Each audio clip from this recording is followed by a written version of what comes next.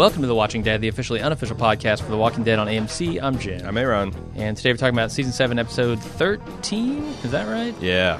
Bury me here. Lucky 13. I've dug a hole for this podcast, and I want you to bury me in it. All right. What do you think of this episode? But did you leave a giant penis-shaped line of shopping carts to point me to the place you want? Because I did. If without I did. the one without, okay. I Because one think without you'll the be other. pleasantly surprised by the largeness of the penis-shaped arrow. Yeah.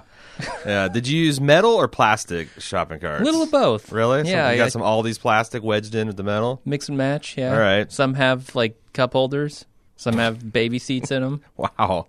That is a fancy penis cart. I didn't want you to miss it. Well, so on the one hand, the era of morgalization is dead. Okay, yeah.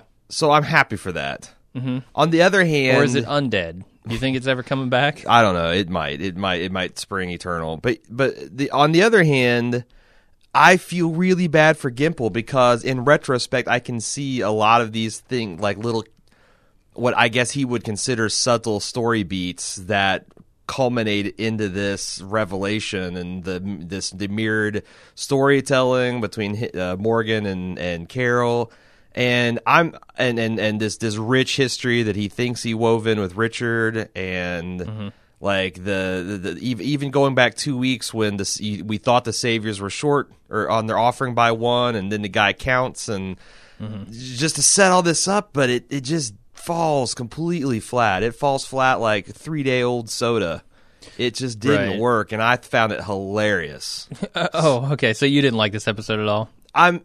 No, I like where it went and where Okay. it, but I just feel like really, really bad for Scott Gimple that he thinks that I think he pushed back from the keyboard on this one and is like, yeah, this is the one I'll be remembered for. This is where I brought it all together at the height of my showrunners, and I just was embarrassed. Right. So I mostly agree with you there. I think, there's some interesting stuff being done here. It's just like those things where he sets up what pays off in this episode needed to work on their own. Yeah. They needed to work in the moment, and we were just laughing at them in the moment. Yeah. And scratching our heads and going, what the hell? This doesn't make sense in the moment. And, you can crow all you want about, plot points coming together in this episode and making up for it, but I just don't think that's the case. I think it has to work both then and now. Yeah. And, it's just from little things. Like, they try to do this cold open that is a flash forward. Mm-hmm. And it's just stupid. It's stupid and pretentious because you've got these people very clearly setting up this giant box truck for one melon. Mm-hmm. And you're like, well, what the hell? Okay, I don't know if this is interesting or not, but I'll go along for the ride.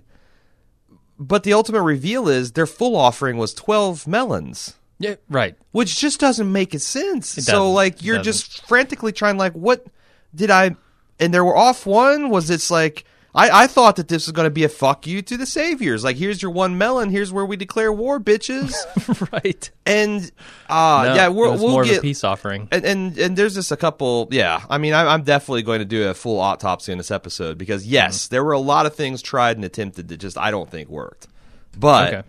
I thought it was really funny. Like last night, I laughed the hardest I've ever laughed during Rich's intentionally tearful... funny? No. No, okay, God, no. No. Rich's tearful confession to Morgan, and Morgan just stonewalling him the whole time. That was so intrinsically funny. I think I laughed the longest and hardest on any live watch ever. He did, yeah. For people who haven't seen our Bad Guy Walking Dead series where we play through the games, that's a strategy that we employ very often, is to just totally stonewall someone. Just select the dialogue branch that says ... because it's funny when you do that. So there's no response, and they just keep going on. And it's hilarious in the game when you do that, and they actually went there in The Walking Dead. They played a Telltale game, and they just selected Stonewall strategy for an entire scene. Yeah, it was pretty good. But that's the thing. Like, I feel like Lenny James is still doing really good work here. Yeah. Like, Morgan in that scene is a coiled snake, and Melissa McBride. I'm afraid of him. And the guy who played Richard was good. Now there's some like Weevil Girl needs to go. She was bad, and the joke she was given was bad, and the timing of it was bad. I feel like she bad. won a fan contest. Right. Get a speaking role in The Walking Dead. It was like, what the fuck? And also the Negan's henchman that's the liaison for Kingdom. Worst one of the worst actors I've seen on The Walking. I almost said the worst, but I'm like, man, there was There's some lot some of bad bullshit in ones. Slabtown. Yeah. There's a lot of chuckleheads in the prison plot. Mm-hmm. So, like, I'm going to back off of that. But he is one of the worst and in a linchpin position. Right. So, yeah. Okay, maybe we should get into the episode. Like I said, first scene, it's the cold open, and they're loading one melon carefully. Like, I mean, they're rigging this box so it's, like, perfectly centered in the bed, and they're all just super bummed out about this one cantaloupe. So let me ask you this. And it makes no sense. They're clearly they haven't stuffed this truck to the gills. They've got one melon in a giant truck. Mm-hmm. I get the impression that the Saviors don't actually know what the hilltop looks like. Don't know their capabilities. They've never been at inside. all. Right.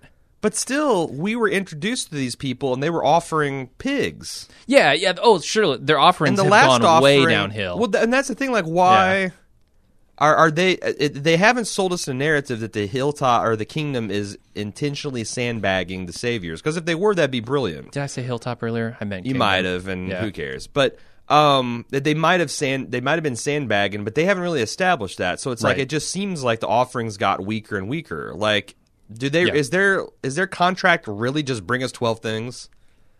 It seems like it. It Yeah, could be just 12 12 pigs. of anything. It could be 12 car batteries. Yeah. It could be 12 Kleenex. melons. It could be 12 used whatever. condoms. It just has Yeah. to be 12, not 11, but 12. Yeah. It just seems ridiculous, and I don't get it.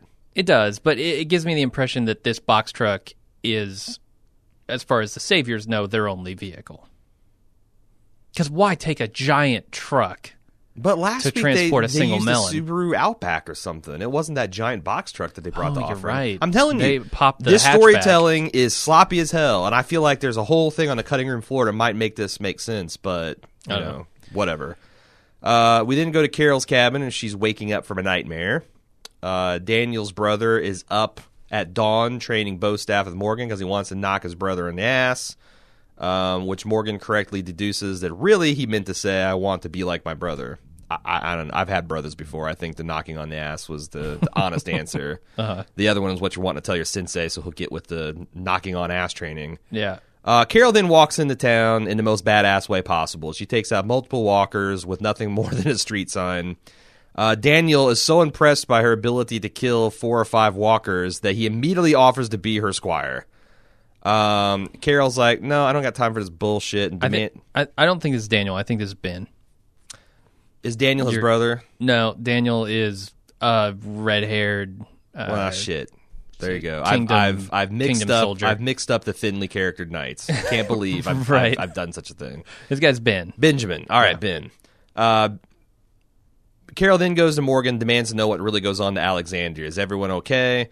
And Morgan's like, you got to talk to Daryl about that. It's between you and him. And we can go to Alexandria and find out the truth right now if you want to go. And Carol says, nah, I'm going to go back to my garden. And she loses her nerve. And as she walks out of town, Benjamin once again begs to be of service to her again. And he goes, I got this I got this drop I need to go on today, but I can skip it if I can spend time with you. And she says, nope. So there's yet another person she's condemned to death. I don't understand why Ben is so impressed by this 5-walker kill. It's not like she was spinning and doing flying kicks and backflips. And I mean, we've seen Carol didn't Michonne these things. We've seen Carol be a wrecking machine before. This was Sure. just her being like base level competent at surviving. right. So Yeah, she got in a tree and she poked them with a sign. it really sells how terrible Benjamin is. right. You know, first of all, his chosen apocalyptic weapon is a fucking broomstick because he's been a victim of morgalizing. Yeah. Well, let's not get too lost in the weeds here. Richard buries a Katie backpack in very suspicious pre-dawn circumstances. King Ezekiel surveys his kingdom and sees it as good. He sees if he's got his knights harvesting cantaloupe, he's got his people, I don't know, doing people things or planting gardens. A terrible actor comes in and is afraid of Siva and gives him information about his crops being infested with weevils. And then she goes, but the good news is, Your Majesty, is you can cut it down, you can burn it, but if you want it, it can all come back. And then, and I'm not making Thinly this up, veiled allegory. very thinly The veiled. most extraordinarily thin. Like if Veil. you got, I mean, maybe Herschel, maybe Scott Walker can spit this shit and make it sound good, but you got, like, you just drug someone off the street, put him in overalls and said, here, read this script. No, you don't get to practice. I want to hear it live. Yep. And then, and I'm not making this up for the X amount of percent of her audience that just listens to her podcast and doesn't even watch the show anymore, she pisses herself. Because she is so afraid of Ezekiel's tiger, and then slowly backs out of the room. And it doesn't feel right. It feels completely wrong because one minute she's engrossed in what she's telling Ezekiel, right? And she's very much ignoring the tiger. And all the tiger does is roar, growl like for a second, a half second. Doesn't move, doesn't lunge toward her, nothing. And she says, "I think I pissed myself." Yeah. And it's bad delivery. It's a terrible line. It's poorly timed. It's just. This whole scene is bad. It feels like a joke, and I'm not talking about the obvious. I feel right, like they're going for a joke, but not that joke. It feels like something that Scott Gimple put in here just to piss us off. Mm-hmm. Like, oh, I can't wait I'm going to listen to their podcast and see when they get to the amateur reading the pissing line. I mean, it's the same with the junkyard people, right? Like the trash folk are there just to piss people off. Well, here's the thing: Scott Gimple wrote this episode. Yeah, he is the. That's why I'm singling him out. Especially because this is. That's fair. You were the writer of this episode, man. Okay, so yeah, and then like I said, the thinly veiled allegory. Let's keep moving on. Morgan and Daniel, I'm sorry, Morgan and Benjamin are talking. Benjamin has brought in him a gift. But first they talk about the Tao of the bow staff book that Morgan gave him. Right, he's still thinking about it. He's quoting, "Oh, the opponent is to injure yourself. No one wins that kind of war." Oh, watch out! More allegory incoming. Yeah, I'm starting to feel a little shaky on Ben's life here. He's given Morgan this. I don't even know what to call it. It's a dopey, lightsaber-looking bow staff velvet painting of an anime character. How would you describe it? I think it's a matador and a bull charging him. What? Yeah, I paused and looked at that. With a circle with an X through. I think he's against animal cruelty, is what I think. Oh, or violence in general. Because perhaps. I thought that circle was like the line was the glowing bow staff, and the circle was like because they were twirling it. I didn't see the bull at all. Yeah, your screen must have been real dark because it was kind of hard to see. I paused and tried to look, and I'm like, it looks like somebody from Akira twirling a lightsaber, and I'm like, okay, I guess that's bow staff friendly. Right, yeah. Okay, international no sign, you say? Yeah, over what I think is a matador. It's a little tough to see. Yep. And they give Ben a girlfriend, I guess, in his last appearance on the show. Who's never named? Named because it's just going to make us feel like I see Gimple. He leans back from his keyboard, brow furrowed. Audience isn't really connected yet. Mm-hmm. I know. Let's give him a coming of age girlfriend. Yeah. Who's helped him with this stupid velvet painting? But Scott, we don't have time for that in the episode. You know what? I'll just have Morgan say a girl twice. And that'll be enough. Okay, sure, Scott. That'll be enough because everyone's had a girlfriend, their first girlfriend before. Everyone knows what that's like. Yeah, and then he gets a standing ovation in the writer's room, and they print it. Right. And they start filming that day. No chance to read the lines. No chance to rehearse. So then Richard talks about his life before the collapse. He said because he's talking about this guy having a girlfriend. And for whatever reason, Morgan's like he's too young to have his own child because he's taken on the child rearing abilities of his brother. Mm-hmm. And Richard's like, not me. I was at the perfect age, the perfect time, at the perfect family, and the perfect life. Yep. And I would say he does not have a perfect memory, right? A recollection of his exact scenario, right? We'll get more of this backstory later, but he goes, "You're a good man, but you're wrong about this killing thing." The days are coming that you're not going to be able to be this good. And then they mount up to take their 12 fucking cantaloupe again. They're going to drive this box truck out with 12 cantaloupe to the saviors. And that's all the saviors want from the fucking kingdom. Yep. And Jerry, there's a good part of the episode. Yeah. Jerry is just going to town on this cobbler. He's just eating it with his... in a napkin. He's in a napkin. He's eating it with his bare face. Not even his bare hands, his bare face. And Ezekiel looks at him like, Jerry, leave the cobbler behind. And Jerry goes, mouthful of collar, and he gives him, I would say, puppy dog eyes, except for they're for henceforth going to be called Jerry eyes. Jerry eyes, yeah. And Ezekiel says, "Okay, then," because he can't make Jerry sad. Yeah, Jerry's really got this like Hurley from Lost thing going on, like the big cuddly teddy bear who's like comic relief most of the time, but you kind of expect something from eventually. That's the thing. The difference is like Hurley was developed pretty strongly early on, where Jerry literally is just the guy who's inappropriately defensive of the king and kind of a doofball. And it hasn't mattered yet. Like Jerry hasn't really mattered, so I'm letting that kind of lie. Maybe they're going to really slow roll his character development, but I think there's potential there because he is entertaining at least. Indeed. Anytime Jerry comes on the screen, my screen brightens, and it's not just because I take the LED settings and put them to maximum. He just lights up my screen. So they encounter a roadblock on the way to their offering. There is shopping carts all wired together into the form of a penis or arrow, if you will, that points to a shallow, unused grave. And Ezekiel then goes on a monologue, which I'm going to fully quote for you. Oh boy. This world drives one mad. People must live forever in misery, genocide, tyrants, systems of quiet hate, while others enjoyed freedom on the same piece of land. If this is how we must exist now, it is but luck we are all not insane. But here's the thing. I think that's an original Scott Gimple speech. Like it's not like he's quoting Shakespeare or anything. Right. And that's really bad. Yeah, it's not great. I honestly don't even know what he's getting at. He's just trying to just saying things suck, and I'm surprised none of us are insane. Like Ezekiel really? has to, and then Benjamin like essentially feeds him another line, like, "Oh yeah, you're right, Majesty. We'd all be crazy, but you've given us a better way. You've given us a tiger and Shakespeare." Anyway. Yeah. It's crazy. They show up, and they're late because they had to do this shopping cart penis detour. And Ezekiel tries to explain it, but the head douchebag of Negan's, who I don't know his name. I don't know if they've established he has a name. Yep, don't care. He's the worst. He interrupts, and then Jerry says, "Don't interrupt the king," and he gets cracked in the face with a broomstick. He does.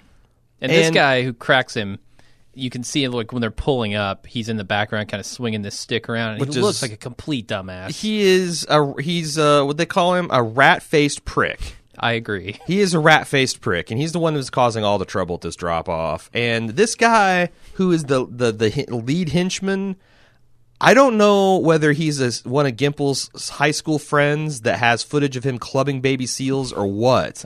But why you give, like, all of Negan's other henchmen have been able to hold their own to some extent or another. This guy is just like a tapioca pudding in a bad wig with a bad mustache and goatee. I couldn't tell you I couldn't describe his face. His face is the shape of a melting orange sherbet bar. Right. Like melting onto Matthew McConaughey's face, maybe. Maybe. Like it's all distorted. That's too much of a foundation. It's just nondescript. Not melting in onto one of those mannequins at JCPenney's that doesn't really have a face. There's like concave depressions where eyes might be, and like little pouty point where it's just a mere suggestion of a face. That's what this guy looks like, and he delivers the line. There's no inflection. No, he delivers the line like a mannequin. He does. Yeah, he does. No, it's horrible. This guy.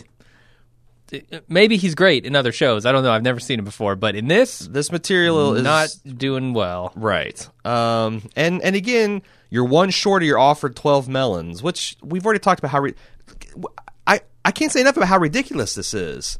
They gave him a whole fucking stock. When I first met this fucker, the kingdom gave him a whole fucking boxcar of pigs. Yeah. And just a couple episodes ago, there was cans of gas and batteries, and yes, melons there too. This is just 12 melons. Yeah. Like, what kind of rotation are they on? Is there like every third Wednesday of the month you get 12 melons, Yeah, and the fourth that's what Wednesday they sold you him- get a truckload of the good stuff. They've sold him on a crop rotation. You see, we need we need to give melons until our pigs replenish or whatever. Right, it's strawberry season. We don't have any melons for you. I'm And sorry. I get that Negan 12 hasn't been strawberries. inside the kingdom, but he must have an idea of its capabilities and what its people are doing just by the size of it and how well armed and equipped and Right. healthy they are. You would think so. So, and also by the fact that they gave him 12 pigs at one time. Yeah. Yeah. 12 fucking pigs. Certainly, this is the smallest offering by far. 12 pigs can go a long way. 12 cantaloupe? How are they? Is there some mechanism by which they're communicating what they want this week or this delivery? I don't know, maybe. Because we haven't seen them like talk about. Okay, next time it's 12 melons. That's what I'm saying. It just seems like you have to bring us 12 things. Like he's like the fucking Count from Sesame Street. Mm-hmm. That's what gets him off. If there's 12 of whatever. And yet they've agreed to 12 melons. Did they stop by and say, "Hey, just a reminder, friendly reminder, you're going to owe us 12 melons next Thursday"? Yeah, I'd say keep all the melons. Give me one pig. I want Easily. that bacon. Yeah, I want 100 pounds of meat as opposed to 12 half hollowed out cantaloupes. So this guy says, give up your guns because I'm about to hurt your feelings. Ezekiel bargains back, give Morgan his stick, which, what? The guy intones that the problems have to end and you either have to use your guns or give them up. Ezekiel, saying- for whatever reason, because I think he's got the numbers. He showed up, Yeah. and I don't know if it's a coincidence or not, but it seemed like he had about double the nights that he normally has in these situations. And Ezekiel says, give up your guns. So they're like, we're going to have to teach you a lesson right now. And he trusts the rat-faced prick to pull a gun. He points it in Richard's face. We think Richard's going to get his face blown up because all this season he's been saying, Richard's on deck, Richard's on deck, Richard's on deck. Yeah. This guy aims to the right at the last minute, and they cut to a fucking commercial break. Right. A fucking commercial break, guys. Yeah, I don't have a huge problem with this because it wasn't the end of the episode. Well, I'm but- going to make you wait 5 minutes so I continue to recap the episode. Okay, because- I'll talk about this scene then. So at the beginning, the tapioca mannequin man is talking about how things have become stressful lately, right? Like these meetings are getting more and more stressful. And I just can't help but think maybe if you left dipshit dumb pants here Right. behind, shit wouldn't be so stressful. Yeah. He's the source of every problem at this exchange. If you leave false Messiah Jesus at home, none of this happens. Right. And I don't know why he can't see that, except for he's the worst character of all time. Yeah. So they end up shooting Benjamin high in the thigh, which surprisingly, this pisses off the Savior leader. Looks like a rat-faced McGee, false Messiah Jesus, freestyled a bit on this. Benjamin's bleeding out, but I'll be damned if Tapioca Mannequin Face isn't going to, even though he understands the gravity of the situation and how bad of a fuck-up this is, although I don't, he's like, wants to give his message. You guys, not one, but 3 or 11, 12 melons, and you'll have them here tomorrow, and all this other crap. Which Yeah. is the other thing is like Ezekiel offers to go back and get him twice as many melons within the hour. Right. That's a better. I just don't understand why this precipitated so quickly. Anyway, Benjamin's bleeding out. He finally gets leave to let go. Richard is shocked. He's just staring there like a landed fish.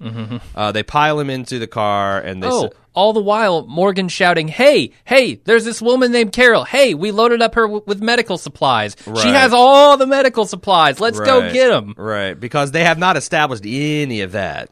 Well, not even though they haven't established it. Even if they had, it's like you're really going to shout about a woman who's all by herself true. with a load of medical supplies in front of these fuckers? I thought about that too. Like, yeah, there's a woman living outside that just is loaded with yeah, cobbler till the day comes, till the cows come home too. That's true. So Carol's planting a victory garden when they roll up, and it's too late. Benjamin they've severed his femoral artery or something. He's just bleeding out fast, and he says, "Hey, it's okay. To injure your opponent is to injure yourself," which I think they're getting at that they've fucked up big time because by killing me, they've started something here. And he dies, and they've ruined Carol's rug. Like, she had this really nice rug, tied the room together, and it's just got this giant blood. She didn't ask for any of this shit.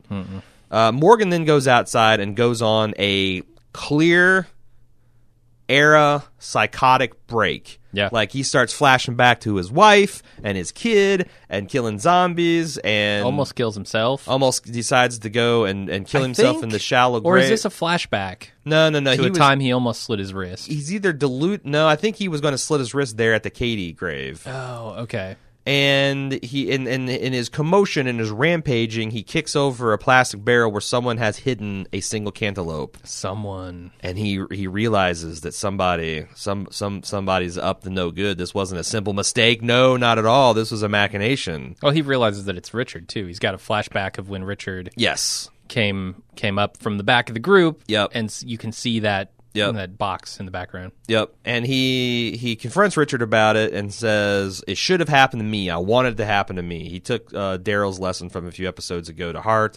Says, but we've done nothing. Just like when I was in a camp and all things went down and there's a city of tents and latrines and wood smoke and babies crying.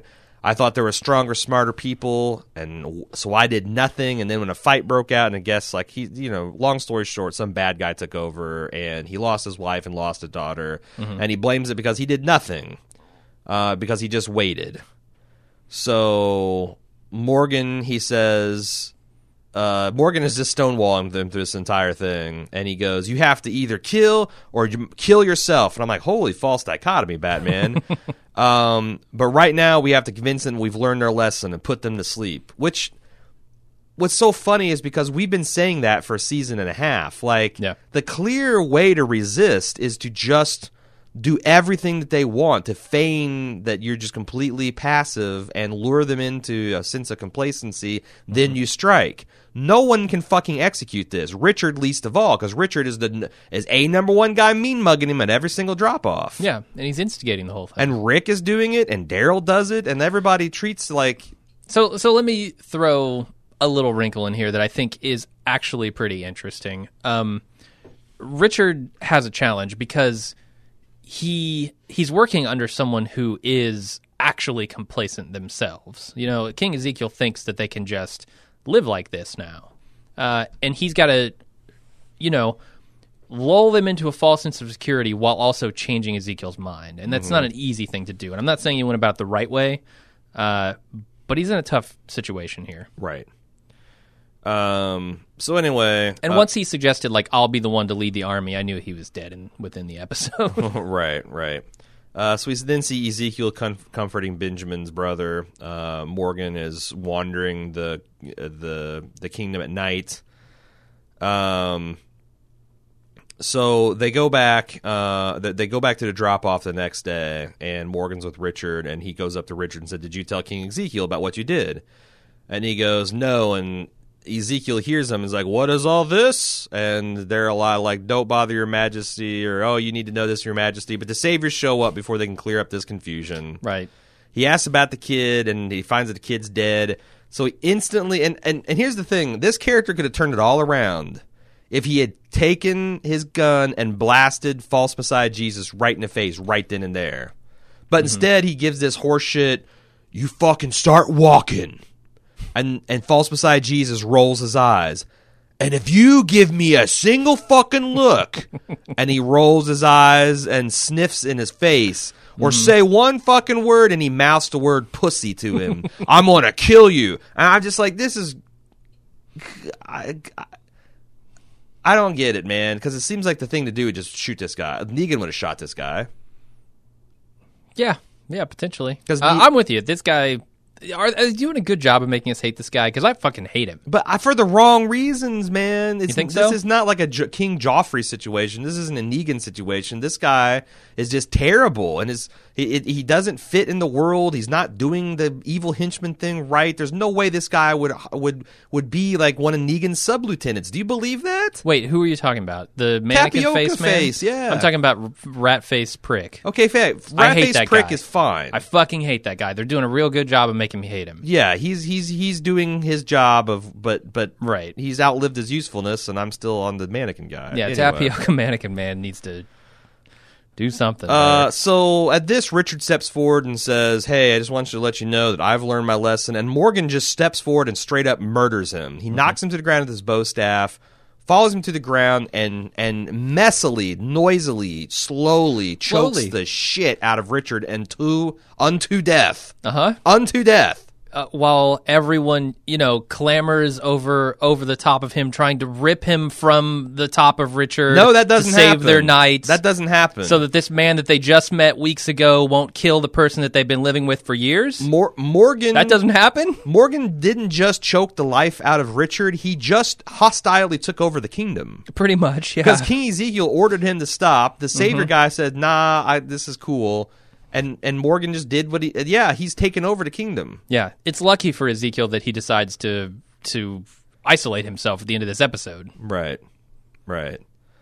So then he tells everybody's shocked and goes, "Look, I did that because it was all him. He did he caused the delay with the penis carts because that made us late.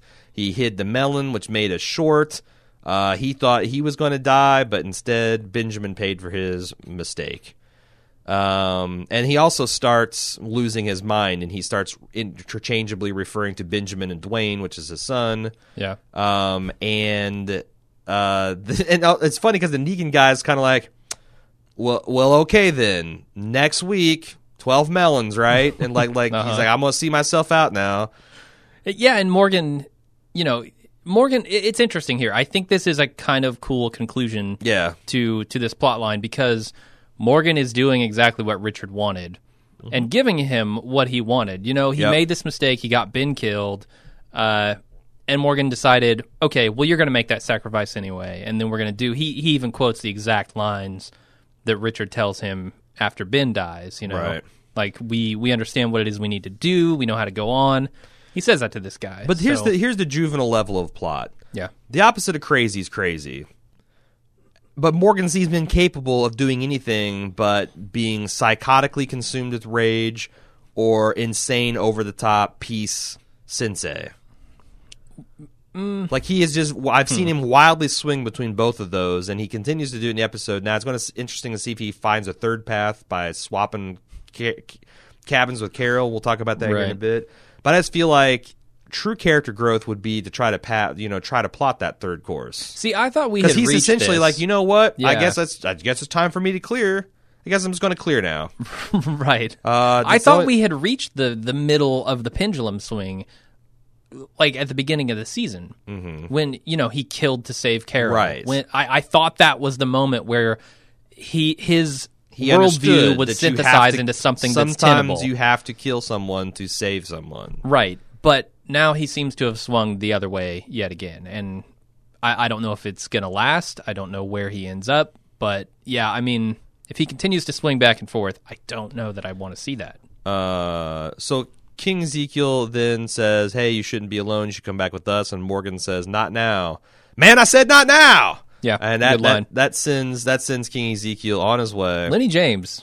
Yeah, no, he crushes even bad dialogue, even bad scenes. He kills it. He's a beast. Then Morgan drags Richard's body back to the shallow grave and buries him, and then he rolls up to Carol's cabin and says, "You want to know what happened to Alexandria? Well, Glenn, Abe, Spencer, Olivia all die. Rick's boned. They're living as slaves, and Rick was here because he wants to recruit to fight them." And Carol breaks down and cries. And Morgan says, well, you wanted to know. And she's like, well, what are you going to do? He goes, I'm going to go out and kill them one by one. Now, I think he's talking about the Saviors. Yeah. Okay, because he could have been talking about zombies and going back to clearing. Oh, okay. And then she goes, but wait, what if you can go but not go? Yeah. And she's using Morgan's insane logic against him, right. And she decides to go to the kingdom, and she's got her ditty bag with her, and she marches in and says, we have to prepare for war. She's moving in. And Ezekiel says, okay, but not right now. And then he takes Benjamin's brother and Carol and himself, and they plant a tomato plant for 30 minutes. All three of them. That's why they can only offer 12 cantaloupe. Next week it's 12 tomatoes. It takes 36 people to plant those and care for those cantaloupe. So yeah. Then we have Morgan sharpening a stick, and he it's from the point of view of Carol's cabin. He's sitting on the front porch. What is this go and not go thing? Like that's something that Morgan essentially sold Carol on so she wouldn't go wandering in the woods and he wouldn't feel responsible for him. And it hasn't worked. She's been constantly interfered with. She's now brought back into the very thing that she knew she didn't want to do. Now that's just going to cost her her soul. And Morgan knows that. So how did Morgan get rope-a-doped into this thing? I mean, this seems to be the cabin of contemplation. Like, this is... But from a storytelling perspective, this doesn't make any fucking sense. Unless they just know they're fooling each other. Yeah, I guess I'm with you. I'm like, hey, I had the good manners to buy your bullshit when you sold it to me. So now here comes the same load of bullshit, proven ineffective, and I want you to buy it back because it's the don't be a dick. It's the cool thing to do. But it makes no sense. Lenny's sharpening his stick, and then poor Chris Hardwick, he has the nerve to come back and says, "What does Morgan sharpening a stick mean? It means the end of Morgalization, you fucking idiot." Right. Like, they couldn't have spelled it out any clearer if Richard put it on a tombstone. Yeah. Like, R.I.P. Morgalization, 2014 to 2017. Like, I don't know. Real this quick. show, man. So, I know... Hugely entertaining, though. Hugely entertaining. All right. It's just a fucking mess. Based on our feedback, I know that some people were not quite understanding the Bury Me Here thing. Yeah. I mean, Bury Me Here is Richard's message to the group, right? Right. Like, once his plan is executed, like, it doesn't make sense in the moment when they find the penis cards, but eventually it will make sense. But would to they them. put that together and then they'd be like, "Oh my God, he sacrificed himself"? Like, wouldn't it seem negatively manipulative? It would, yeah. And I Which don't know that it might would convince anyone. That's what I'm saying. It Yeah. might undo the very thing he wanted to do. It's Right, such but he a weird wanted move. So he wanted to be buried, I guess, with his daughter's backpack, and the only way to ensure that, maybe he could have worn it. Maybe he could have worn it over to the meeting with the saviors. It's an insane plan. It's an insane part of the plan that makes no sense, but It has a lot of potential to backfire. Right. If anybody in that group is smart at all. right, like this is like if Christopher Nolan was an idiot, this is how the Joker would have planned in The Dark Knight Returns. Right. And it's just like I said, it's embarrassing that the Gimple writes this pretentious ass script with all these long monologues that are terrible, all these fucking setups that make no goddamn sense, and complete with a flash forward where they're mournfully loading a single cantaloupe into a box truck. It doesn't sound Fuck like you yourself. like this episode. Oh, it's hilarious. No, it's hilarious that a grown Okay. man wrote this and proclaimed it good. The showrunner. Yeah. I think it had some interesting, ambitious concepts that didn't quite come He's together. not, and he lacks the humility and good grace to realize that he can't nail guess. those yet. I don't know, man. I don't know. we do have some I meta laughed my ass discussion. off at it, though. That's the good point. This is Okay. this is my favorite episode of the season. If you're clearly. having fun with it, Oh. that's all that's required. of Yeah, The I Walking needed Dead. that. I laughed. I'm not even exaggerating. Like a solid when he was. Because Jim started it. He's telling all these stories about babies crying and how like there's unspeakable things happening to babies, and it became this giant dead baby joke that just got out of control. And Right. I think I blacked out for a bit because Yeah. I couldn't breathe. Yeah, if you want to see that, go check out our live watch. Yeah. That was pretty good. All right, so I'm assuming. Oh, one more Yes. thing. Do you? I mean, the obvious insinuation here, now that Carol has moved back in with her duffel full of stuff, is that there will be Cookies, casseroles Well, yeah, on tap. Jerry will start eating casserole instead of cobblers. No, it's that Carol and Daryl are going to be like officially reunited, right? Like permanently. Daryl went back to the hilltop though. Yeah, but I can't imagine that they're not going to hook up again. I don't know. Like we'll have to see. now that she knows the truth, she's got to go confront him, right? He's on the eastern front. She's on the western front. and it What are might you even gonna be do? a fallout. I don't know. There might be a falling out between the two. If You Carol, lied to me. If Carol takes that tack, Mm-hmm. I'm gonna be so fucking pissed Yeah. because it's so clear that what Daryl tried to do was an act of like, yeah, he lied to you, but it came from a place of love and trying to respect your wishes. If Right. you start that "you lied to me" bullshit, that's not very Carol, man. Yeah. I don't like that. It feels I a also- little bit I like also damned don't- if you do, damned if you don't. I don't trust the show not to do that, Right. but I'd be pissed. Well, it would feel a lot like Lori, back in the Yeah, day. Like, right. like I'm going to tell you one thing, and then when you do the thing that I told you to do, I'm going to Yeah. turn it around on you. Didn't and you get know I pissed. wanted you to do the opposite thing? Right. And if you had done the Can't you opposite read thing, my it mind? would have been. Right. I told you exactly what I wanted you to do. Right. What's and- wrong with you? Yeah, no, Yeah. it's called passive aggressive gaslighting and Right. fucking with people's minds. So and- hopefully Carol doesn't go there. I I- think she's better than that. yes, I think so too. Yeah. People all the time that come up to me on the streets and they say, "Aaron, I'm desperate. How can I support Bald Move?" And I'm like, it's so easy. You go to club.baldmove.com, and not only are you supporting great independent podcasts, but you get a little extra something. You get ad-free feeds. Is that what you really tell him, or do you tell him just slip me a $5?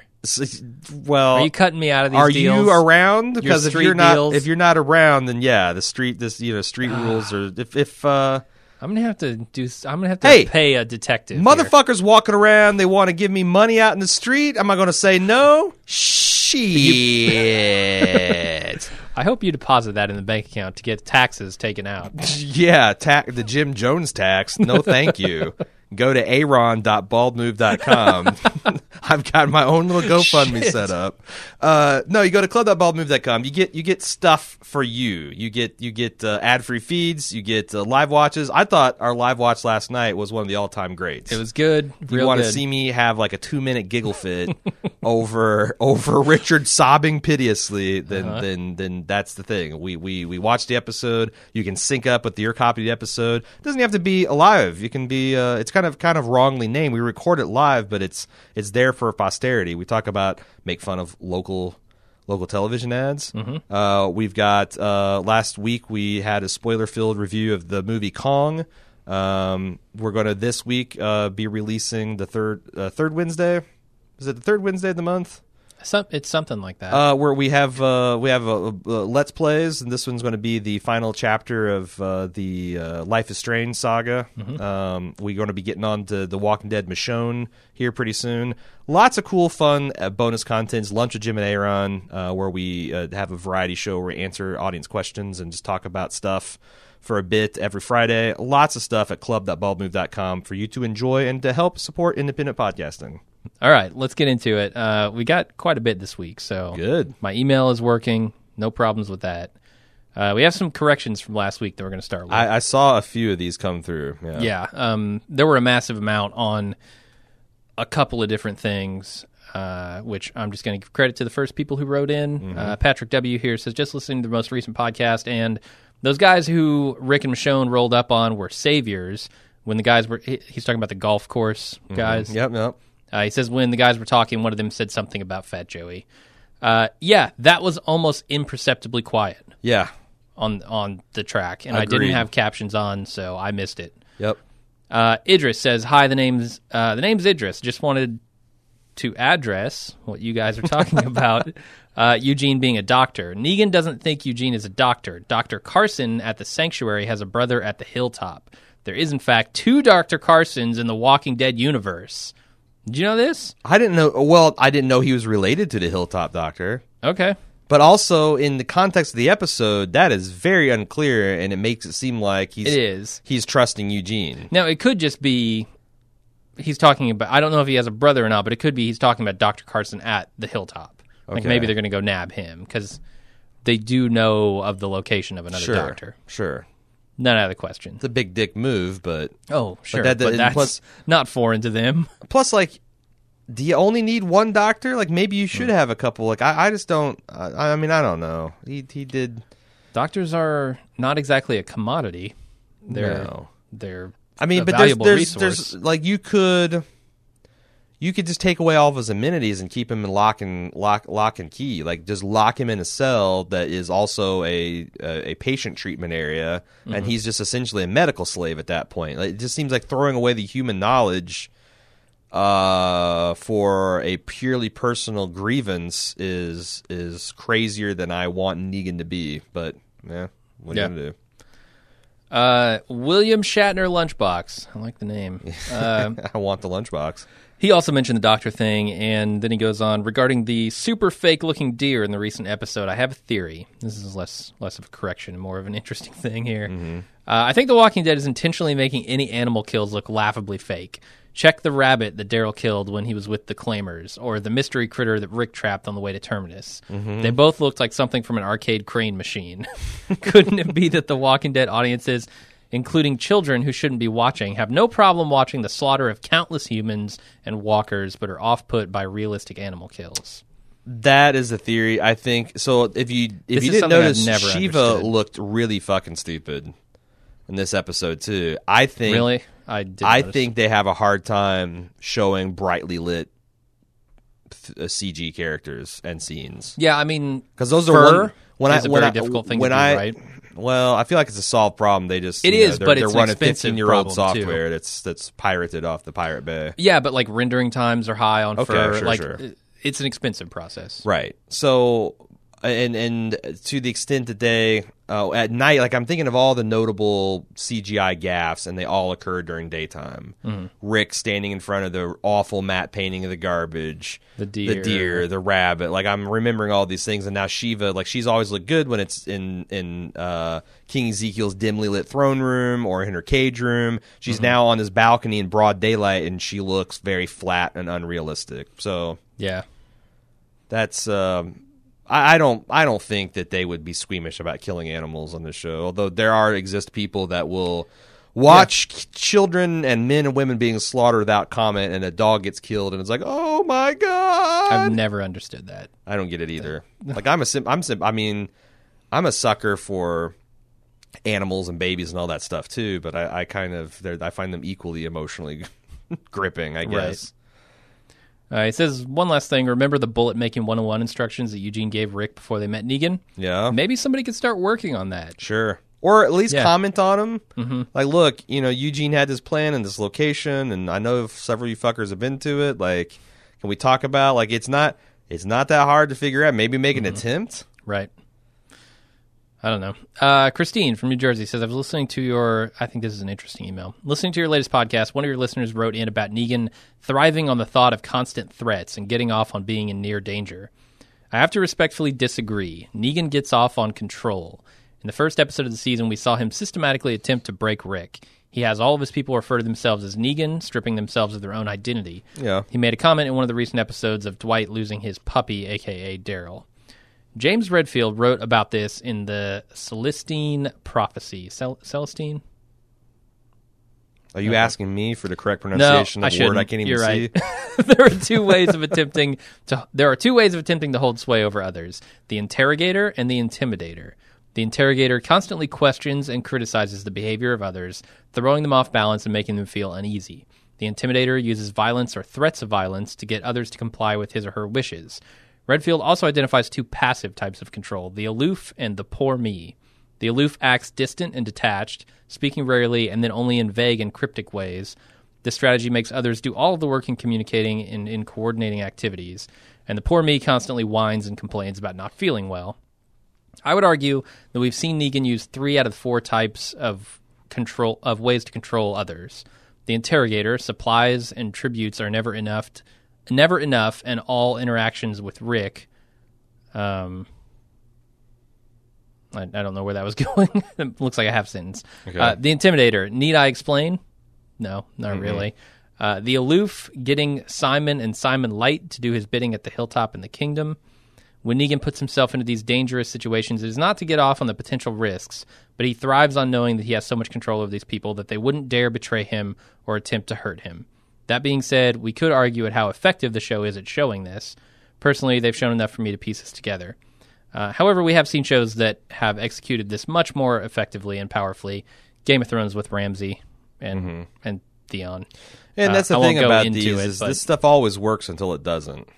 Right. It seems like you should have a plan for when the control fails. But I guess if you are getting off on this in a like a gratification sense, then that would I guess that would be the psychotic warlord version of wearing a condom. It's not the same. It's not the same. Not the same if I have backup plan. Yeah, if I have my guards like a shoot on sight orders for if anything goes wrong, it's I just know in the back of my mind nothing can happen. Right. So which is we're back at him courting danger. Yeah, right. yeah. Right. Okay, I just thought that email was interesting with the definitions of control there. Because I'm saying like I'm trying to think if you look back in history, there's very few brutal dictatorships that are successful. And when I say brutal dictatorships, I'm not talking about Genghis Khan, who, you know, his own people seemed to love him. He was just running roughshod over everybody else. Like these internal, like, brutal dictatorships. It seems like they never end well. Mm-hmm. You know, you never see one like die old and peacefully, and people are like, oh yeah, that you know, that guy, whoosh, you know, and now we didn't know we loved him until he was gone, kind of thing. Right.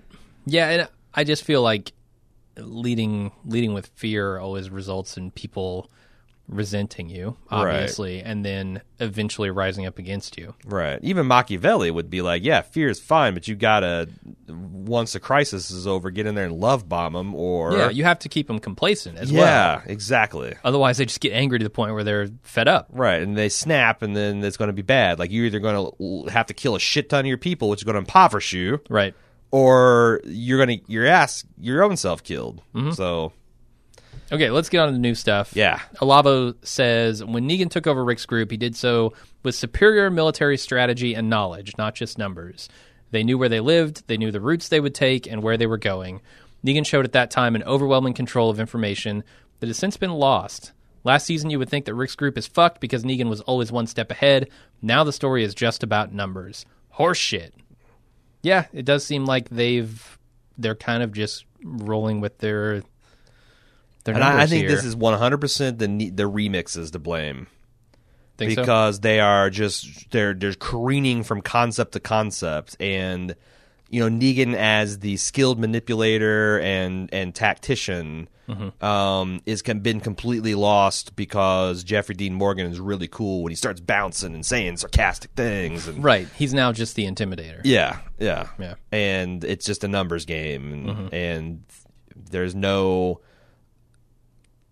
The whole idea of Rick's group having to show restraint and Rick himself to sell this fiction of them being fallow slaves so that Negan would drop his guard has been completely lost, and it's just this paint by numbers bullshit. Yeah. All right, Brian in Denver says, if you were binge watching this show, at what point would you have given up? I can't imagine I would have made it much past Glenn's dumpster dive before sending it to the unfinished viewing graveyard to rot among the Revolutions and Dexters and Weeds of the world. Oh, yeah. There are definitely jumping off points in all of those shows. Yeah, I'm trying to think, because like, there's very few shows that I've kind of quit on. I know where I would have jumped off. The X-Files.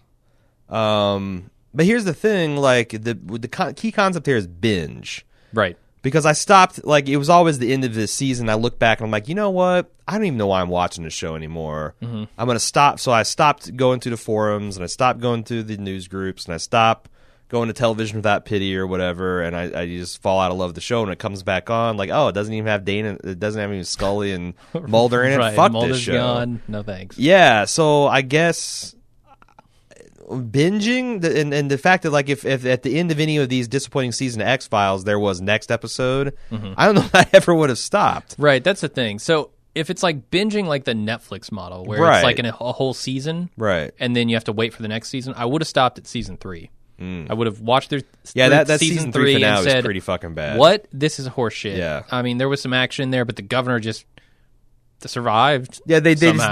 chose to extend a plot who had come to its natural conclusion. And I just wouldn't have returned for season 4. Now, if season 4 was available, right? If it was like, okay, we've got season 1 through season 7, sure, here you that's go. what I'm saying. I'm kind of with you. I don't know that I ever would have stopped. Now, I've always said that Rick and Carl are the reason I keep watching. So maybe that's like my Mulder and Scully. Like, if they were both gone and there was no clear link back to that very first episode of Rick waking up in the hospital, I mean, I guess that's where I would stop. But the binge thing, that's the seductive thing. Because like I love this show. At one time, I can try another hour. You don't even have to press a button. The season 4 open. Yeah, I just have to wait 15 seconds. Going. And the season 4 opener is awesome. So all right, I'm back and invested. So. Right. And then that's the thing. Walking Dead very rarely does more than like a 2 or 3 episode stretch of truly horrendous shit. Sure. Before they have something that brings you back, which is the it's the fucking devil that way. Yeah, it's kind of the worst. It's kind of the worst. Because if it were just a little bit worse, you could totally check out. It's the melting sherbet ice cream on a mannequin face of dramatic television. Sure is. Like if you squint, you can almost see it. You can almost take it seriously, and then there's a popsicle stick sticking out of its eye. Yep. That ain't right. Levi G says, just a thought about a possible move post-war. How likely do you think it would be that they kill off Ezekiel during the war so that Daryl could take over Shiva duties? Would love to hear your thoughts. He's rolling with this idea that Daryl and Shiva bonded last episode. Sure. I like Daryl better than King Ezekiel. I don't even like King Ezekiel very much. All right. Although he does a good mean mug. Like when his eyes were like when Tapioca Face was belaboring the point and Benjamin is dying out, I thought his eyes would catch fire. There were sparks flying from him. Mm-hmm. He's very good and intense.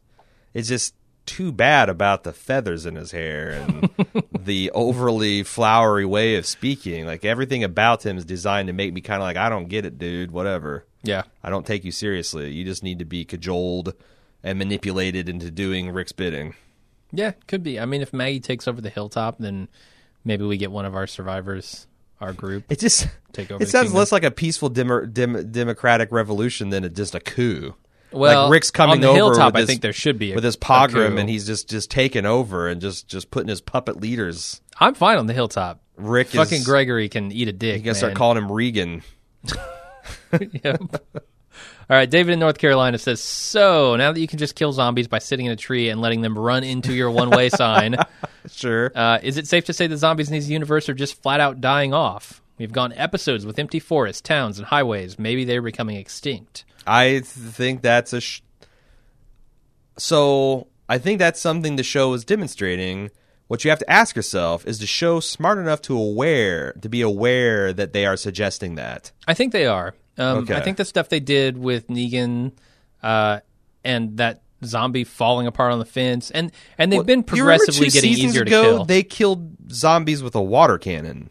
Like they literally just rinsed them away, like so much mud on a. Yeah, I think you're right. I know I'm right. Like Abraham had a really fucking good time doing it. Mm-hmm. It was crazy. Oh right, that was him. Yeah, I mean, I don't know. You could probably peel flesh off, but I don't think you're getting through bone with a water cannon. He did. That's how soft it is. So. Yeah, I think they have been, addressing that consistently. So it's not really a surprise, but it is. I guess it could become interesting later on. I just want to see something where a zombie goes to grab a human and it goes to pull him too, and its arms just fall off. Mm-hmm. Or it goes to bite someone's shoulder and it goes to bite and its jaw breaks off. Like it just lacks the material strength necessary to be, and they just become like these sad, laughable things. Yeah, I'm wondering if a walker could even walk at that stage, right? How would they? That's what I was saying. If the walkers are that fucking soft, the act of locomotion should just tear them apart. Yeah, and eventually maybe it will. You know, Yeah. maybe they won't be a threat anymore. It'll just be humans. Yeah. And he mentions that something about like a World War Z type storyline after the zombies are gone, and how society rebuilds. That's what I would like to get to, where zombies are still a threat because people that die are still coming back as zombies. It's going to profoundly change your culture and the way you look at the world. But I'm ready to get telling them stories. Yeah, we haven't really seen a walker that is like freshly turned lately. It's been All while. we're seeing is the old ones. Well, we see a couple. Yeah, but not like not oh masses shit! of I them. thought I could take this one out with a stop sign, but I guess I can't. Right. Like that sort of thing. Yeah. Presumably, they don't just immediately deteriorate to the overall level of the zombie horde. It's whatever the writer needs them to do. Yeah. Jeremy R. says, an episode that reminds me of the days when The Walking Dead was great. The primary thing that stands out to me is that this episode proves that a cliffhanger, the POV shot of Benjamin getting shot, doesn't have to be used in isolation. The real drama and quality comes in seeing how the characters react. What do you think about that? I agree with him in premise. I don't know that the execution was exactly right. I totally agree with you. Like what you say is correct. However, with this show and its history, and I'm assuming they're aware of the history and how badly some of these things have backfired. Doing this on a commercial break just seems egregious. It's just like that time where they got a reputation for killing black guys all the time. If they just in one half episode, like, we're going to kill 3 black guys just to make a joke out of how we've been killing black guys. Like, Right. You've kind of had this thing about these fake ass death cliffhangers, and you did one last week with Rick, and now you're going to do one with it. Just, I don't know. I don't think it's a good look for the show. I think they need to put that stuff, the cold open flash forwards and fake deaths or fake out deaths, they need to just put that to the side. Yeah, I'm with you. Layla B says, now that Carol's isolation arc is over, what do we make of it? Did we actually learn anything new about her character? I think we learned what we've always known, that as much as Carol tries to distance herself and harden herself, she cares about people and will always want to do what she can to protect them. I think Carol has had some of the best arcs on the show, from abused woman to the prison killer to the Look at the Flowers arc to Rambo Carol to the Real Housewife of Alexandria act. Right. What purpose did this arc serve, in your view? It served to make her, like you said, maybe the best character in the show. Yeah. I feel like she has had the most natural arc of anyone. Yeah, I mean, it is weird because they treat her caring for people as if it's a weakness when it seems like it's an obvious strength. And also, I just never buy the argument that, if I have to justifiably kill one more person to save the people I love, I'll lose my humanity forever. Mm-hmm. And yes, it is kind of cold and callous the way she was treating the Alexandrians, but I think she was justified. And these people were just living in a fantasy world, and that's almost like borderline insulting. And you see people act that way with entitled people today with much lower stakes. So, it's one of those things where we talked about it in Expanse too, that there's this character that the show wants me to treat as if he's a psychotic or insane loose cannon, and I'm like, sure, walking down the street in New York or Cincinnati or whatever, I would think this guy is a fucking crazy person. Mm-hmm. But if I'm in the middle of the asteroid belt where death is only a second away, I don't know. I kind of see his point. He's living in a different time and place. Yeah, to me, like I said, I feel Carol's attitudes have been informed by the most naturally by her experiences here. Sure. I mean, she has completely changed several times over the course of the show, and never once did I feel like it was unearned. Yeah. In the same way that I have felt that way about, like, even Rick, in a lot of cases. I just feel like that character has been the most consistently well written. Oh, I mean, if you want to sing Carol's praises, I'm not going to stop you, because I think she's a great character too. And yes, if I have to sit there and think about what is the best character in The Walking Dead, Carol is probably it now, because I think Daryl's been a bit underserved of late. Yeah. And the latest things they've given him to do are not very interesting. So I think as far as, what purpose her arc serves, she is kind of, in my opinion, if she can come to a place where we thought Morgan was at the beginning of this season, or this half season at least, I think she will be kind of the compass for the group, because she's been to both extremes. She hasn't lost her mind. She doesn't have really the potential to clear in the same way that Morgan does. No. And I think she could carry a lot of the moral responsibility of the group on her back. It would be funny because, like, I did like Morgan's freak out scene. Like I was saying on the live watch, it'd be funny if he had like this Incredible Hulk sequence where right before he starts like going into a crazy clearing frenzy, he has this 30-second transformation sequence. I think they should do the same thing to Carol. Like, it should just be quick cuts of her like seeing her daughter come out of the barn, and seeing Shane transform into a zombie, and then seeing like Look at the Flowers Lizzie, and like all those things just go as like, her eyes turn red or green. Or they could do it. That seems to be Morgan's trademark, though. Why? It's a good shtick. Spread it around. Christopher H. says, the episode ends with the line, "We have to fight, but not today." That sums up this entire season of The Walking Dead. I'm curious. We have to tell a compelling, rewarding story, but not today. Right. I'm curious. We waited 13 episodes for Carol to find out what happened to Glenn and Abraham. Did the revelation live up to your expectations? I thought Melissa McBride's performance was excellent, but in some ways the scene was more about Morgan than it was about Carol. It worked for me. Did it work for you? Yeah, and to add to the point, it's almost like Morgan acting out. Like it wasn't. I mean, he was just tired of like I don't get. What's the emotion I'm trying to go for? It's like he's not letting anybody set out anymore or be neutral. Oh, okay. Yeah. Like, even though that's the thing that he took for, like, you know, and wanted everyone to respect his process, he's going to go to Carol and be like, you know what, fuck it. Right. Your shit's all fantasy.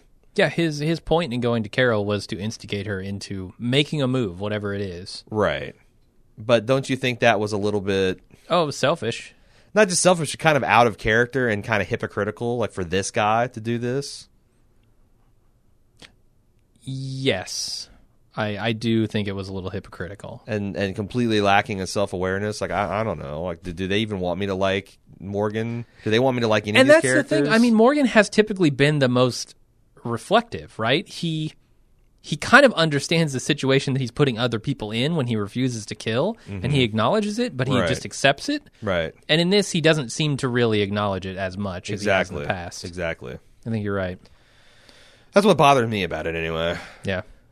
Brad says, I thought last night's episode of The Walking Dead was a breath of fresh air after a long line of trash heap stinkers. Just curious, what are your thoughts on a potential Negan-centric origin episode?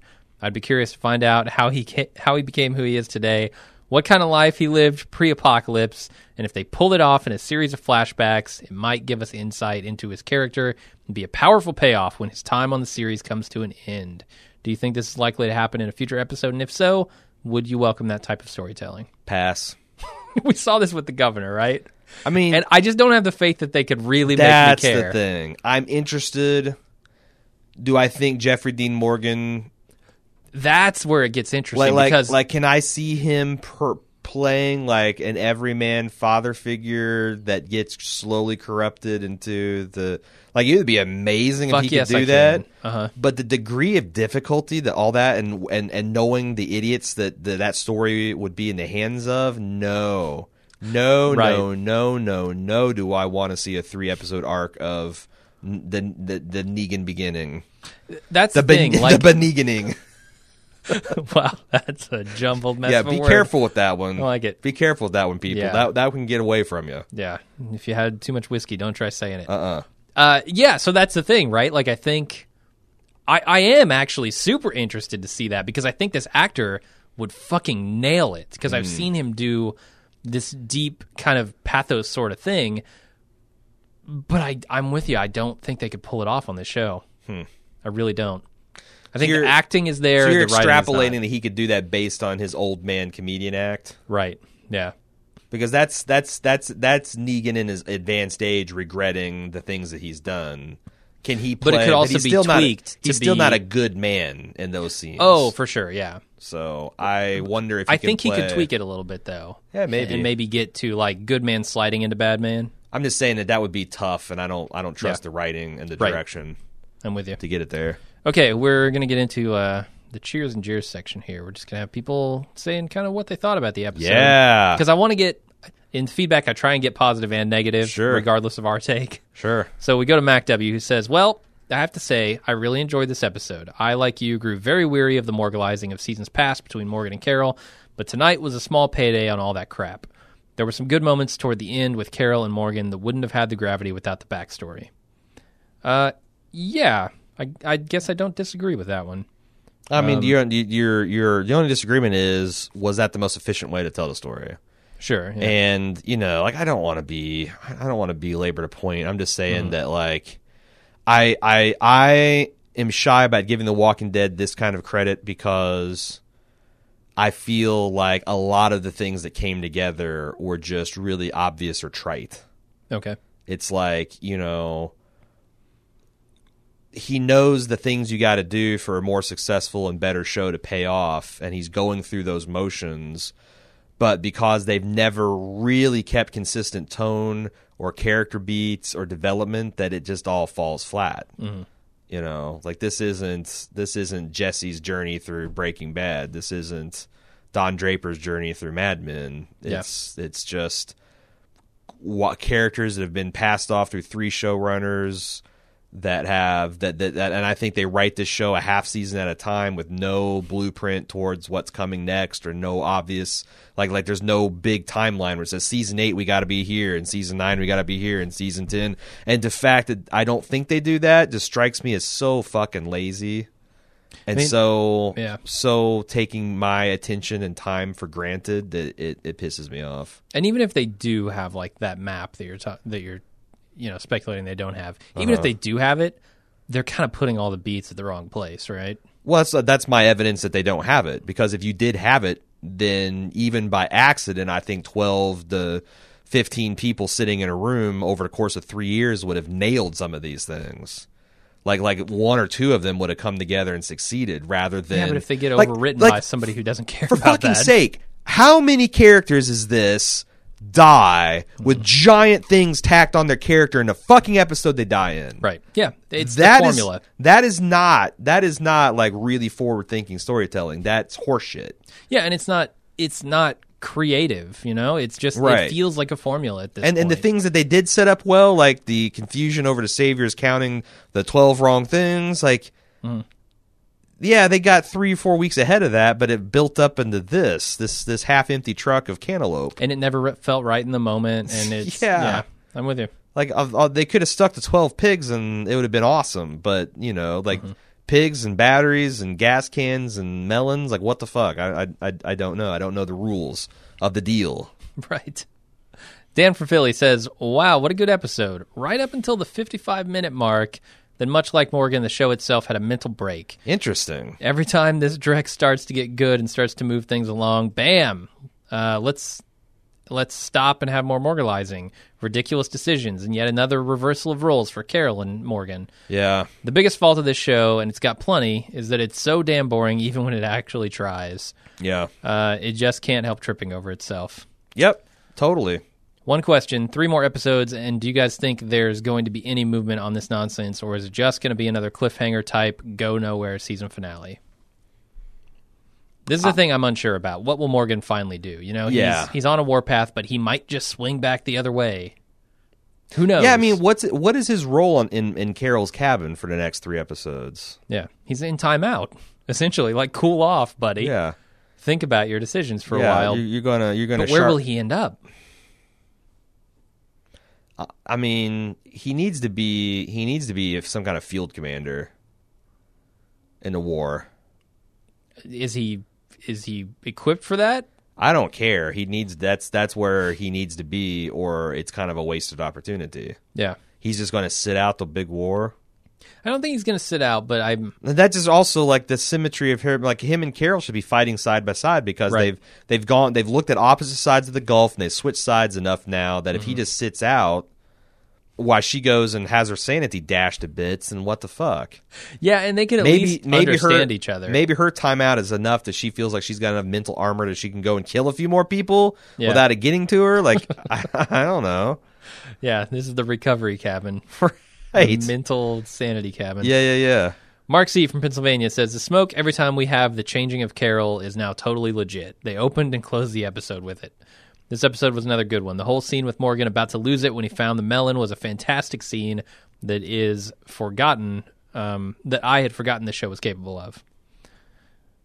Like I said, Lenny Bruce is a beast. He's really, really good. Lenny Bruce was good. Also, Lenny James is very good.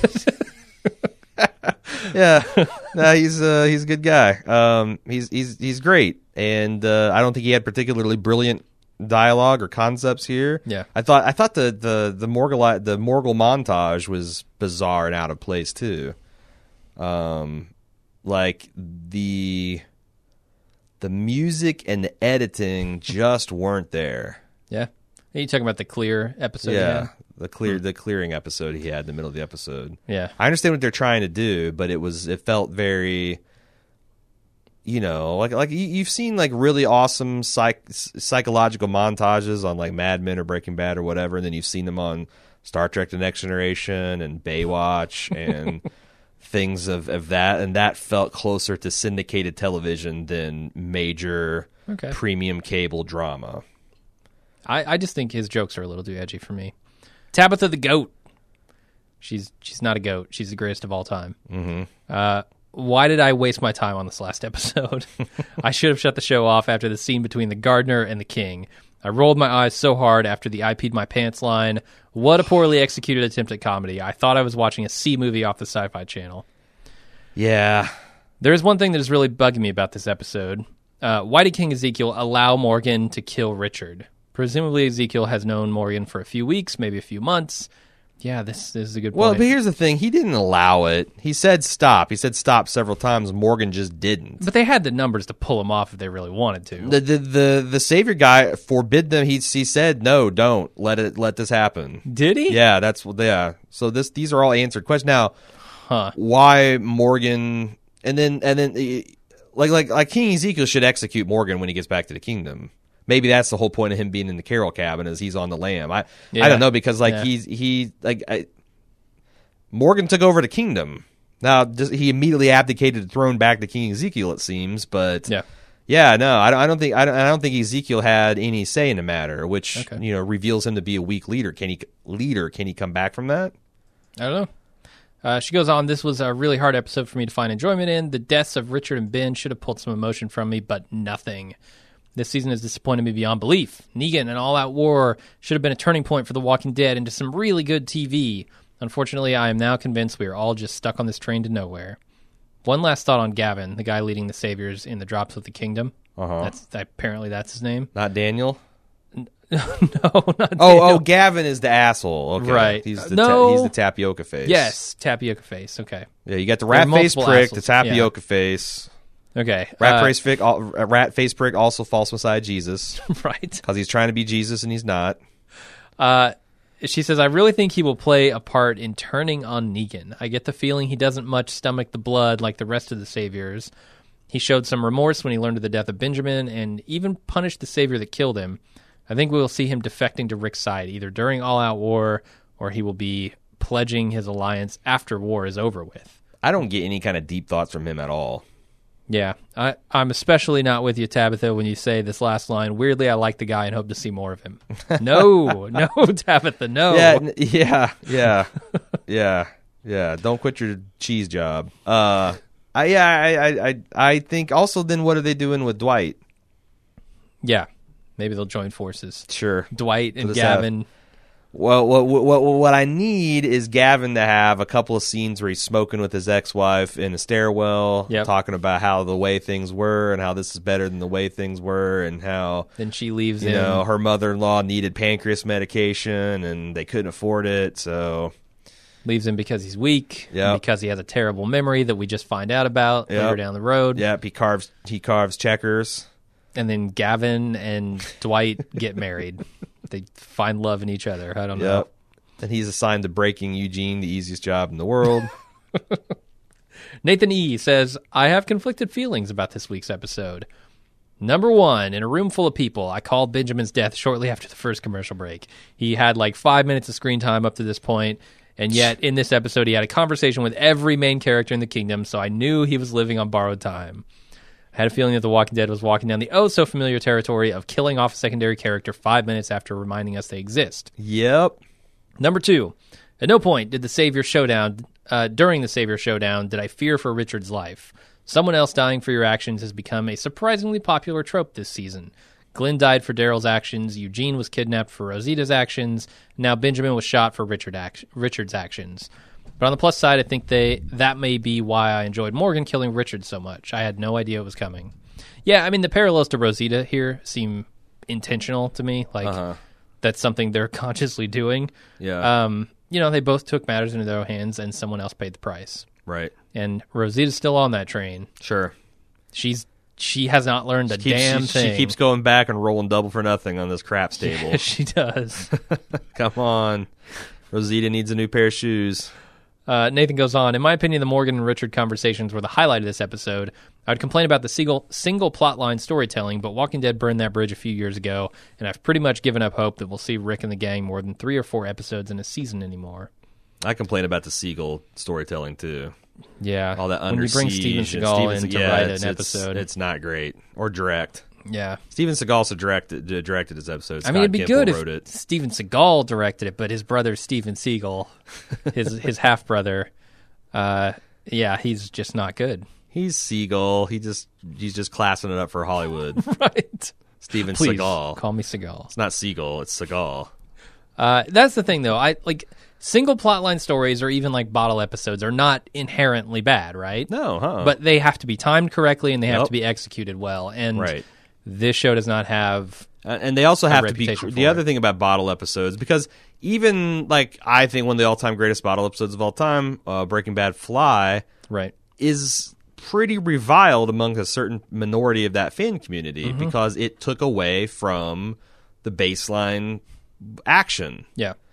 But And- it didn't feel to me, the reason I like it still is because it didn't feel to me like it was misplaced. Well, yeah, You know? and of course I agree with you. I'm just saying Yeah, that yeah, like yeah. the degree of difficulty and the degree of like the fact that the bottle episode's usually for budget purposes, it has to be crazy interesting and really well done for a majority of people to be like, yeah, this isn't wasting my time. And you can't bash main characters in the head Yeah. and cut the end of the season and then come back and say, we're going to do like 3 of these in a row. Right. These single plot line focuses, Right. not going back to the repercussions of a main event. Because we didn't want that's what I mean about we timed didn't want your correctly. audience emotions and the characters' reactions to be too far divorced in the sea of time. So Right. we're immediately going to take a 3-episode one-shot detour. That's, Yeah. Get the I fuck mean, outta you know, here. they did come back on that. But my point is, like, they have to be timed correctly. Yeah. If you lose all your momentum by going to a different part of the story, I think you've done it wrong. And honestly, this was far from the worst one that The Walking Dead has ever done. Oh, of course not. Yeah, This- I'm not saying this didn't that. seem out of place to me. Right, I'm not saying that. I'm just saying Yeah. that these tricks are well known and exposed. Right. So Barry C. that's the problem. Barry C. from the UK says, almost scared to say it, but was this a well-written episode? Several escalating tensions with the Saviors over multiple episodes instead of all crammed into one. Ditto quite a neatly done story arc with Richard. While it was obvious to anybody that Benjamin was going to die because he was the most obvious red shirt in the show's history, I doubt many people saw Richard's death coming the way it did. I didn't even mind the callbacks to the clear stuff with Morgan. Having said that, would the Saviors really waste all that petrol for 12 melons initially, then for 1 melon the next day? And doesn't the fact that the kingdom stood and watched Richard get strangled to death by Morgan without even trying to stop it seem really implausible? We talked about that last part, but Yeah, man. the like, fuel. who are you and what have you done, Barry C? This no. I mean, Right. if it just has the problems you mentioned, Yeah. which you can't buy the conception of the scene, and you also acknowledge the titanic power shift that just happened, and the show is oblivious to. The show is oblivious to the effect of having Morgan choke out Richard in front of Ezekiel and what that does to him as a leader. Uh-huh. Like I don't know. It's so weird, and it's also like just such bunch of remixes. Can you imagine if, like, Dwight had choked out their doctor in front of Negan? What would happen there? Yeah, I found out that this is the deal, and I mean it's Right. that's not even analogous. It's almost like I don't know, like if Rick choked out. Found Daryl sneaking around the property, and he just chokes him to death, and he presents Negan with his dead body. Like, I don't know, like whose job is it to punish here? Negan's.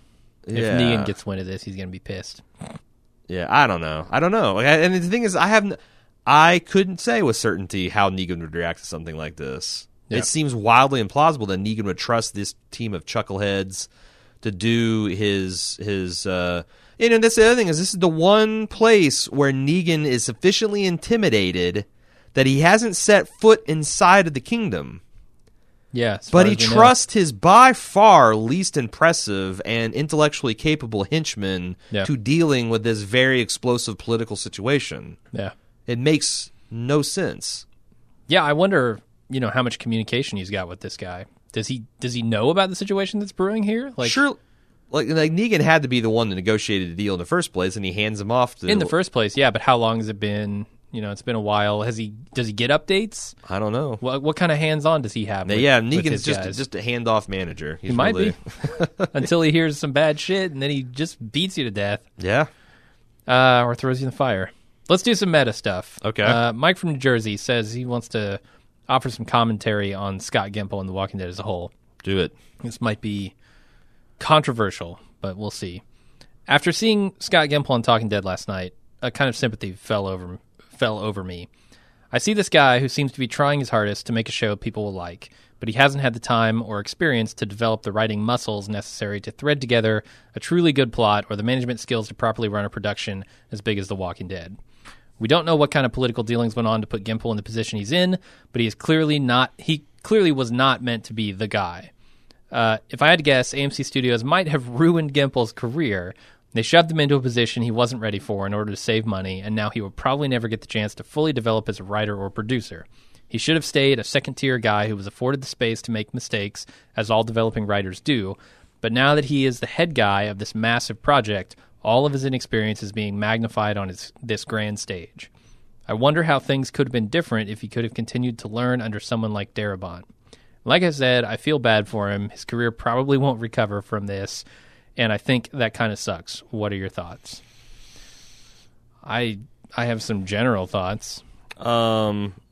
I don't know if his career will be affected because at the end of the day, he presided over a fantastically successful television show. That's the thing. I would made not the studio a shit ton of money. Don't underestimate the clout of this project. Right. Like, it doesn't matter if it was a perfect piece of creative work. Yeah.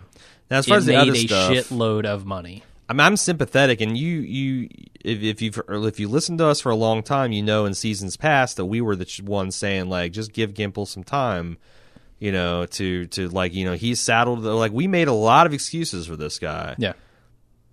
But at the end of the day, I at least credit that, he might not be the world's greatest writer and ready to take over all these reins all by himself. But at the end of the day, you know, he's working with the guy who wrote the original material. The original material is right there. Mm-hmm. And the decision was always there to just like, you know what, let's pull back and let's tell this story. And get her and find out how just concentrate on adapting it and getting the best performances possible, and keep it interesting and keeping moving. And instead, he has decided to go after big time flourish after big time flourish. You know, and go really complicated storytelling rather than simple. Mm-hmm. And I get it. If you want to try that a couple seasons just to see if you can do it, and then you get the feedback and it's mixed, and you don't, but I just feel like that for too long they've been trying to do these really, they're doing a really poor imitation of a high quality drama rather than just, you know, being a little bit basic but telling the nuts and bolts and making the emotional connection.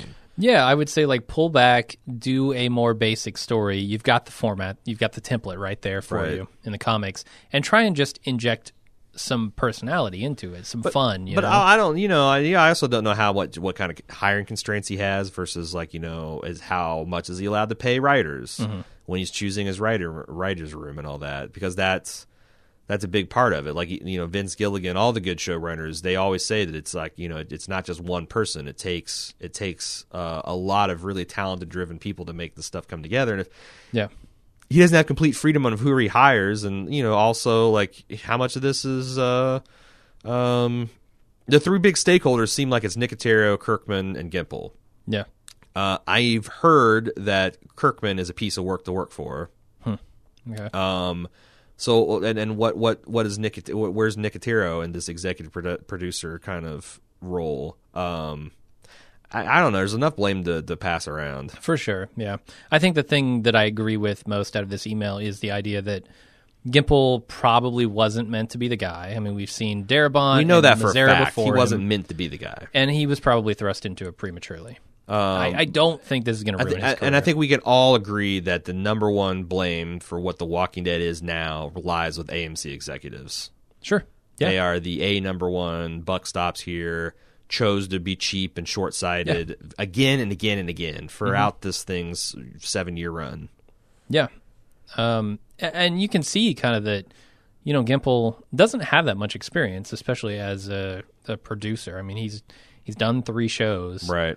But not the entire runs, just, you know, kind of one-offs here and there as like co-producer and executive producer. But now he's kind of running the whole shebang, and it's a big job. And I don't I wouldn't say I even envy the position he was put in, Right. because I don't think I could do any better. Yeah, I'm definitely not saying that too. Yeah.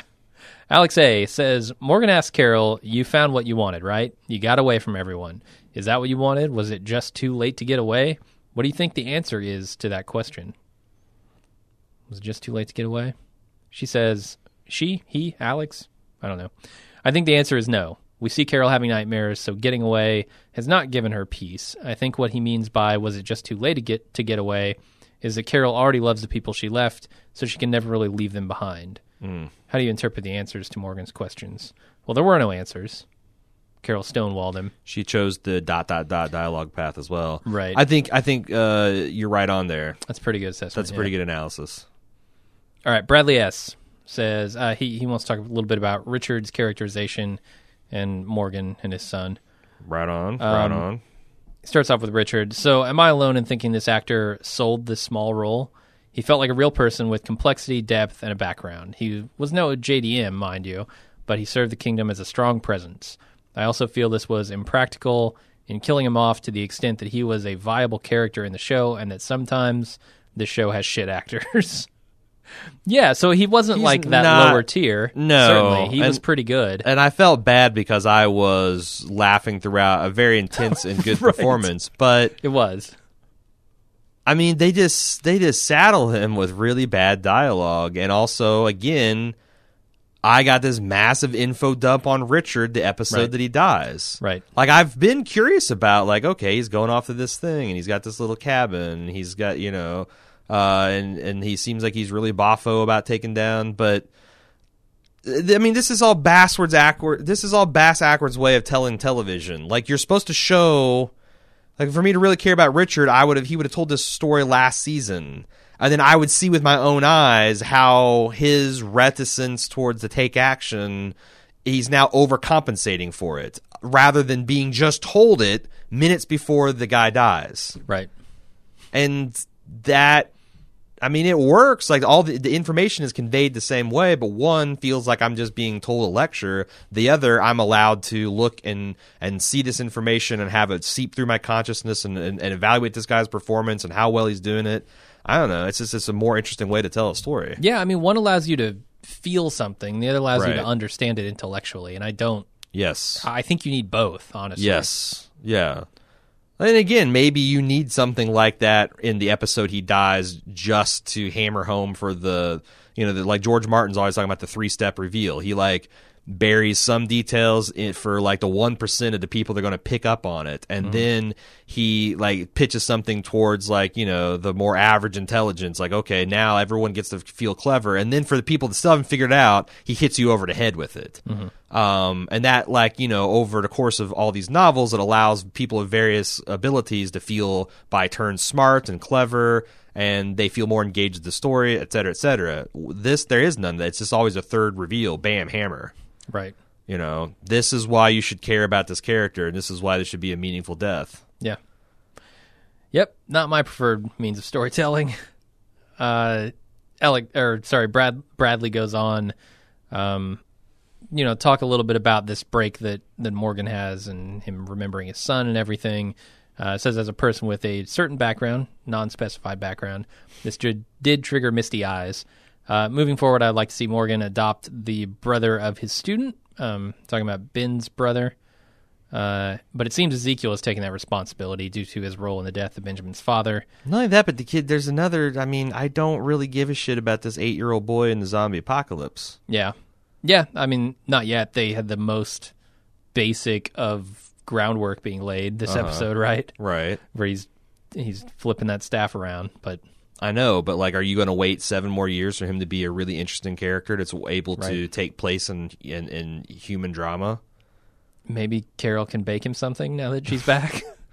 I don't know. I feel like Benjamin dying is a bad time because Benjamin is a character who could have been an interesting part of what's going forward, and Richard too. And now those Sure. are both taken off the chessboard. So He does say Lenny James, like Andrew Lincoln and Jeffrey Dean Morgan, sell the goofy and sometimes cartoonish material with the performance, in my opinion.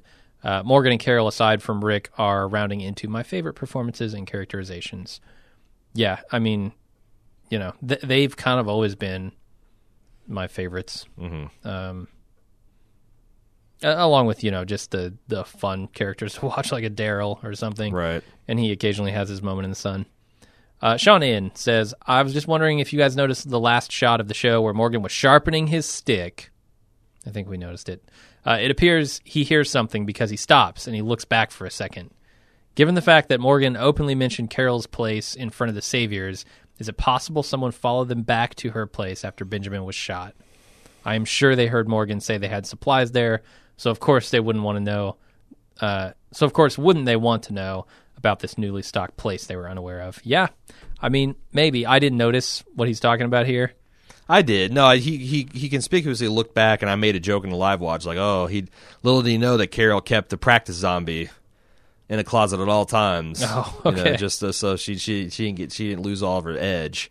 No, I think it's just a show. I mean, it could be there again. How stupid is it for Morgan to be shouting directions to Carol's cabin, and how stocked it is with supplies right in front of the Saviors, just so that can pay off in another episode or 3? Yeah, like, I'll be there to call bullshit if that happens. But also, I think it's really just to sell us on how unquiet his mind is. He's paranoid. He's paranoid and he's preparing. Like, that's the thing. Like, he's gotten his throttle stuck between off and clear. Right. There's no idle speed. There's no anything. It's just morgalizing and clearing. Yeah, we'll have to, I guess, wait till next week to see. I didn't even notice it, so I don't have any comments on it. But all right, that's all I've got. That's it for the episode.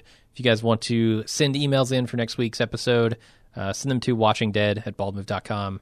I will be sure to read them, possibly include them in next week's feedback section. Anything else you want to do before we get out of here? Nope. All right, and we will see you guys next week for the third to last episode of the Final season. 3 episodes starts next week. The home stretch, as they call it. Uh-huh. We'll see how it pans out. Thanks, everybody, for listening. We will see you later. All right, bye-bye.